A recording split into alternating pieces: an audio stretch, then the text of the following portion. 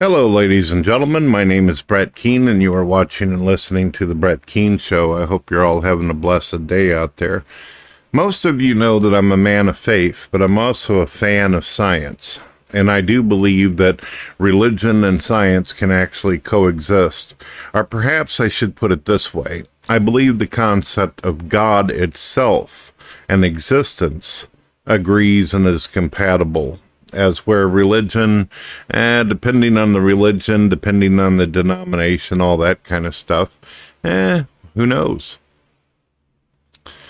Let's see what we got here.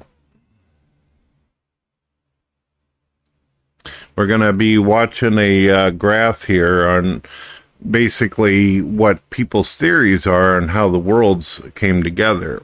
And as many of you know, I've been having a discussion with my Christian friends for quite some time now about, is the universe 30 billion years old like scientists are officially claiming now, when originally they were stating that the universe was only, around between 13 and 16, so they doubled it. My friend TTOR just recently did a video about that. And I've often thought about this. You hear about people aging rocks, and you hear about people putting a time on a tree or some kind of fauna or flora on our planet, and then they try to give us a rough estimate of how old our planet is. But I want you to imagine something for a moment as we discuss this. I want you to imagine that you're a tiny ant and you go into a dark warehouse, or you wake up in a dark warehouse. You have no idea where the entrance is or the exit. There's no windows. The warehouse is going to represent the universe. You are an ant. Now, how exactly, what kind of math can you do in order to figure it out? Now, remember, this warehouse, since it represents the universe, it doesn't have any ceiling to it or any kind of walls around it. You're just simply walking around in what appears to be infinite darkness. You could literally walk your entire life and you would never be able to get even out of our galaxy, out of our solar system, period. By walking. Just wouldn't happen. Well, as far as I know, I'm a big fan of movies too. And I know that there's a lot of television shows, cartoons, and movies that give us this idea that we could get into a special starship, or if you like Star Trek or Star Wars, we could use gravitational warp drives and all this cool shit and go from solar system to solar system. But the reality is that, one, we've never actually seen a planet come into existence. I don't even think that we've actually seen stars come into existence before. One of the big theories of scientists is that our planet may have actually been a star before this. If you were to throw out the whole God concept and faith and just go purely on scientific theory, one of the big theories is that a star cooled down, and instead of supernovaing or blowing up or something, supposedly it became physical and became our world, and the energy and heat from the star somehow created water. Other scientists are claiming that the water actually came from space, that a meteorite or an asteroid might have hit us, and then that's how we got the water. They actually claim that there's oceans of water floating around in the strange gravity of space, ladies and gentlemen.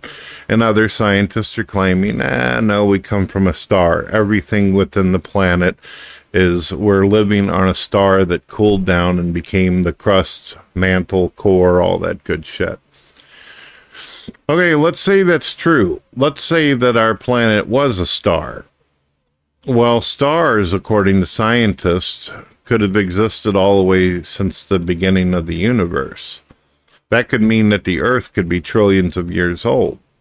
But then on the other hand, if you're an ant in a dark warehouse and you have no idea where the entrance or the exit or the start or the finish of where you're at or presently, there's no amount of math or science that you can do to dictate the source of where it all came from. I mean, they'll tell you, oh, but if you look at the red waves and the radiation and all this shit, this will tell you that the universe is expanding. But so what? How do we know that that's just simply not our part of the warehouse that is displaying that or has that appearance? How do we know that there's not a bunch of multiverses or a bunch of breakoffs of the universe? We don't know because everything's a big dark warehouse without walls or ceiling. So when they put these fucking numbers on the universe telling us this shit and telling us that our planet is as old as 4.5 billion years old, you have to question that. I know for years I didn't. I was like any other atheist or religious person out there. I was heavily indoctrinated by my classroom to believe that that's how old the earth is. I believe whenever I was younger, they were talking in like 2 or 3 billion years, but then went on to making it official, claiming 4.5. But with all the devastation that the earth has went through, and with all these weird theories about how the moon came into existence, did you know that they believe that the moon came into existence through planetary collision? One of their theories is that another planet hit our planet, a smaller planet. It was stuck on the same belt and somehow they smashed into each other. And then because of that, the shit that came off of that other planet and because of the molten inferno that the earth was, created the segments of the moon out there. The theories are all over the place, and not a damn one of them have a single bit of evidence or fact based upon them. There is absolutely no evidence to tell us just because there's some red shift in radiation out in the universe that we actually ever even had a beginning in the first place, or if the universe is 10,000 years old, or billions, or trillions, or gazillions, or goes on forever. There's no way to know that. What would you base your math on? And then if we just say forget about the universe and just think about the earth, how can we know? If stars exist forever and ever and ever and then finally blow up, and I don't mean forever, I mean for a long ass period of time, obviously, then how can we actually know what form, how our planet got here? Was it from a star, or was it we just happened to be some shit in space that collided with some other shit, and then we managed to get stuck in this gravitational belt that our planet's swinging around on? You see what I mean, ladies and gentlemen? There's no evidence or information whatsoever to be able to dictate this. You can get some idiot up there who can read a Wikipedia, but can that idiot actually prove the information that's on it? Any asshole can open up a science book and point at little pictures and cartoons and illustrations, but how would they actually go about proving this? Now, one of our scientists has actually been out in space before, not even beyond the atmosphere of Earth. Just recently, there was a show on Netflix where I believe, or was it Prime Video, where William Shatner got to be shot up in the air and then float down by a parachute, along with a couple other people. But besides astronauts going to the moon, supposedly, which I don't even know if that happened because of all the bullshit greedy corporations that have existed throughout mankind, it makes you wonder. Now, I know this kind of conversation can lead to somebody accusing somebody of a conspiracy or speculation and all that, but that's really what all these scientists are doing anyway. Are they deliberately lying to us? Are they saying this to us the same way a religion tells us everything's going to be okay, that, you know, they have enough information to let you know that when you die or shit gets bad, God's going to be there kind of thing? Well, science, they claim to be the guys who try to answer questions, and it makes us feel good when people feed us a bunch of bullshit. Because if we were to actually think about what we're living through and what we're existing in, it would be terrifying. People, their eyes are usually faced forward when they're walking. People are thinking about getting to their job. They're thinking about, is my car going to work today? Or I'm going to play me some Nintendo or something. A lot of people don't sit back and evaluate the position that they're in. that they are literally in a dark-ass warehouse where shit's flying all over the place. Things that are hundreds of billions of times bigger than themselves that could crush them like a fucking bug. And people don't want to think about that. That's scary. It's scary to think that we're just a little blue ball that's alone in the universe, floating at 1 billion miles per hour with all kinds of cosmic garbage and shit that could run into us, burn us up, freeze us to death, you name it. We're literally a fly caught in a fucking trap. We're in a cage and we cannot get out, and the cage is not protected by some kind of shielding or barrier. It's one reason why people find comfort in religion, and it's another reason why people find comfort in science, because you got a bunch of people claiming to be fucking smart who are getting paid to tell you and wheel and deal some bullshit to you.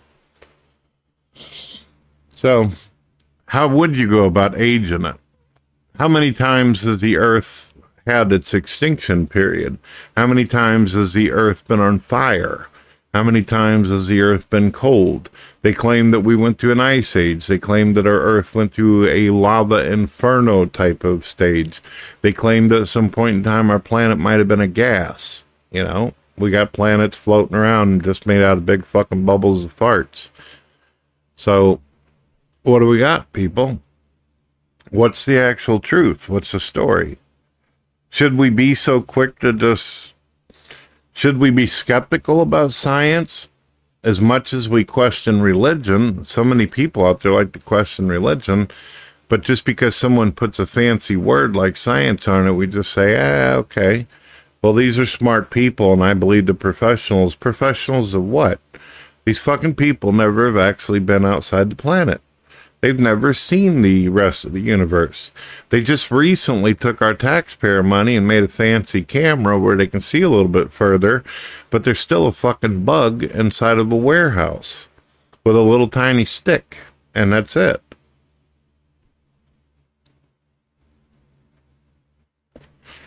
Was our planet a star? Was it a big-ass rock? Did God come along in the darkness and illuminate everything with light and create existence and create the world in such a way that it had all of the resources required for us to survive? According to atheist Stephen Hawking, who's supposed to be one of the smartest fucking guys in the world, unfortunately he died, he said that our existence is a mathematical impossibility. I don't know, folks. I mean, people out there, they're going to either say, Brett just hates science, but that's not true. I love it. I love finding out new answers, whether it's through religion or whether it's through science. But if you're going to be a pure skeptic, you don't just question the fucking things that you don't like. You don't just, whatever, at some things because they bother you or you had a bad experience. You question everything. That's what a pure skeptic does. Sometimes, ladies and gentlemen, I find myself having more skepticism than any fucking atheist on the internet. They'll believe one thing, but then tell you other things are stupid. They'll tell you they believe that the universe just spit them out, and here they are with no guidance or intelligence involved. And that their faith seems to work for them. And anybody that thinks differently is stupid. But I don't know, folks. I might be the most skeptical person on the internet because I actually question everything. It's one of the reasons why I love the quote by Albert Einstein, the more I study science, the more I believe in God.